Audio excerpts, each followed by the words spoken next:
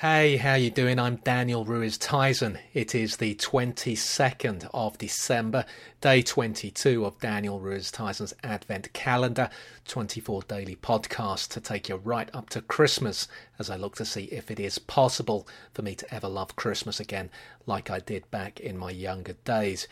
I've had breakfast, I've had coffee, I've had lots of coffee, trying to wake myself up, not had a great night's sleep. And I've been thinking about the fact that, well, Christmas, this thing that I've been talking about non-stop for the last 3 weeks, it's almost upon us now. This new revived countdown of mine this year may have lacked the intensity of the old countdowns of yesteryear. There's been no Kid Cop, there's been no Subbuteo, there's been no Star Wars football final on Christmas Eve, though it could be argued this calendar has replaced the daily festive comics I used to turn out. But revisiting these old Golden Age Christmases, remembering them, remembering my love for them, I feel quite lucky that I was that kind of person who put so much into Christmas, because even when I was estranged from the period post-91, I always had that. No one can take that away from me. And I think the lost Christmases, the realisation that in those Christmases when I, like many people during the Great Recession, was so down on my luck, the realisation that I was lucky enough to experience the kindness of strangers and more than glimpse, perhaps, the true meaning of Christmas, that goodwill, it means that I now see Christmas in a more positive light. It doesn't bother me that Christmas is here. It doesn't bother me, that is, in a bad way. And I don't think that would have happened without me doing this series of daily podcasts. I think that's what this show has done for me. I can carry that with me into next year.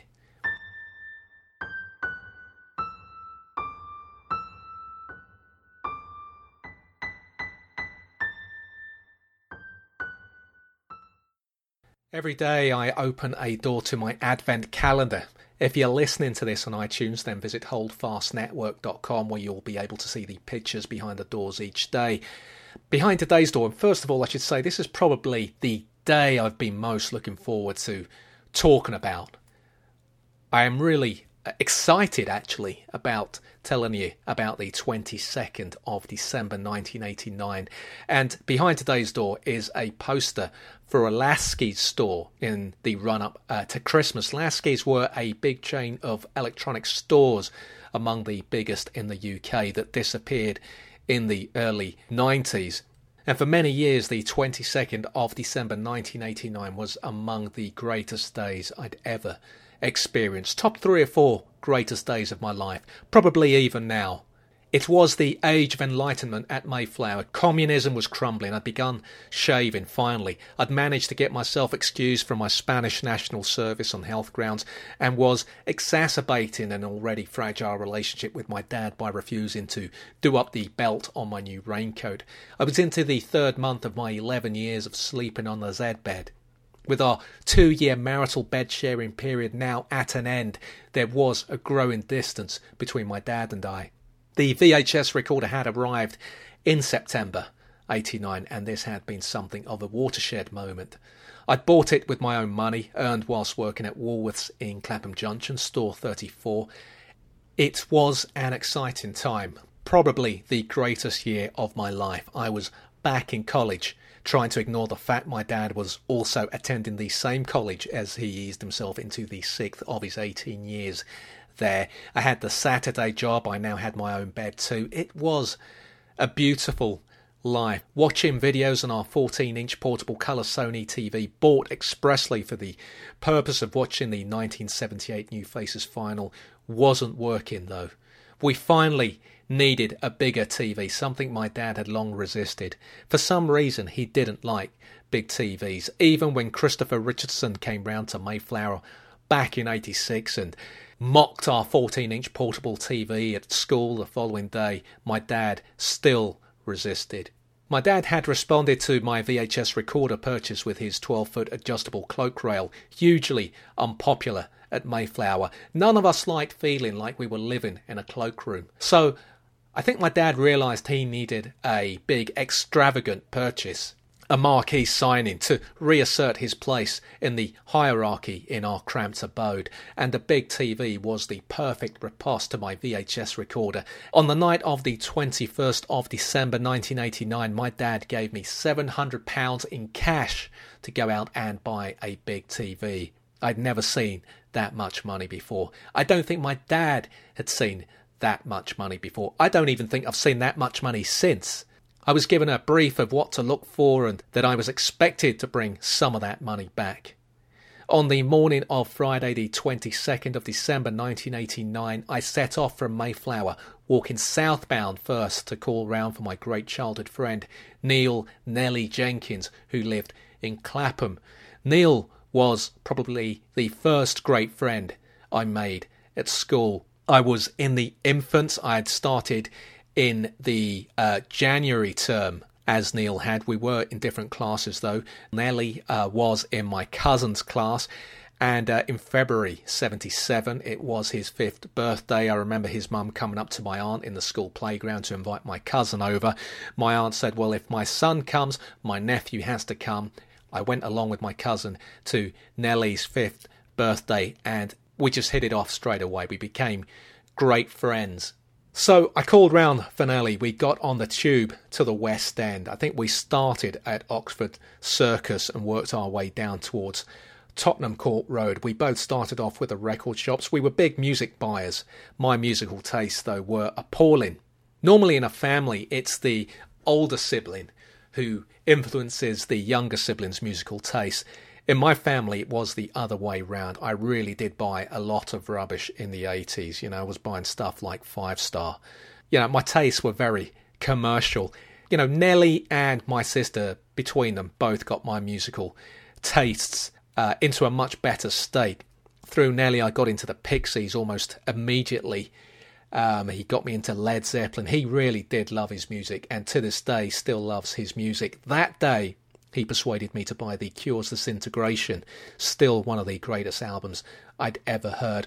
I'd been getting into The Cure that summer, which was the summer of the Batman film, but Disintegration ensured I got into them in a bigger way. To this day, it remains one of the greatest albums I've ever bought, and when I listen to it, it always reminds me of Nellie and the 22nd of December 1989.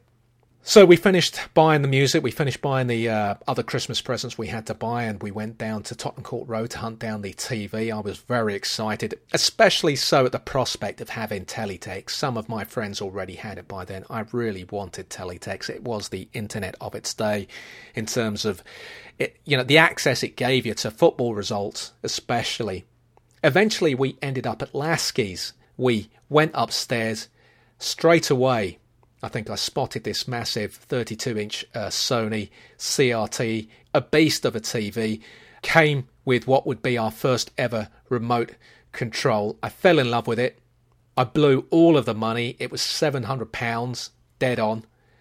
We struggled for a cab. They had to call us a saloon cab. You know me in cars, I don't even know if that's the right term.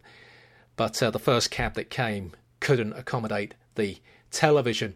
Even when we got the saloon cab, the cabbie was complaining he couldn't see out of the back.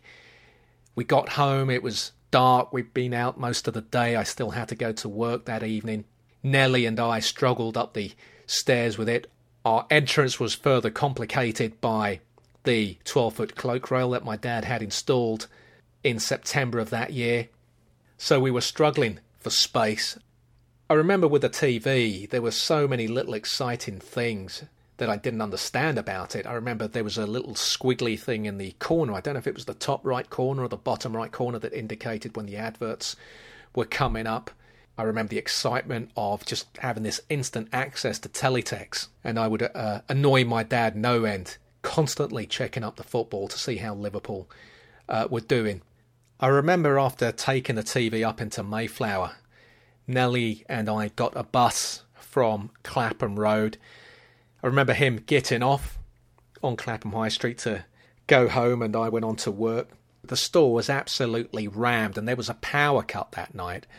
So they had to close the store early, and I was pretty glad about that because I was absolutely shattered. They kept us in to still replenish the shelves, but the fact that we didn't have to deal with customers that night, that was a good thing for me.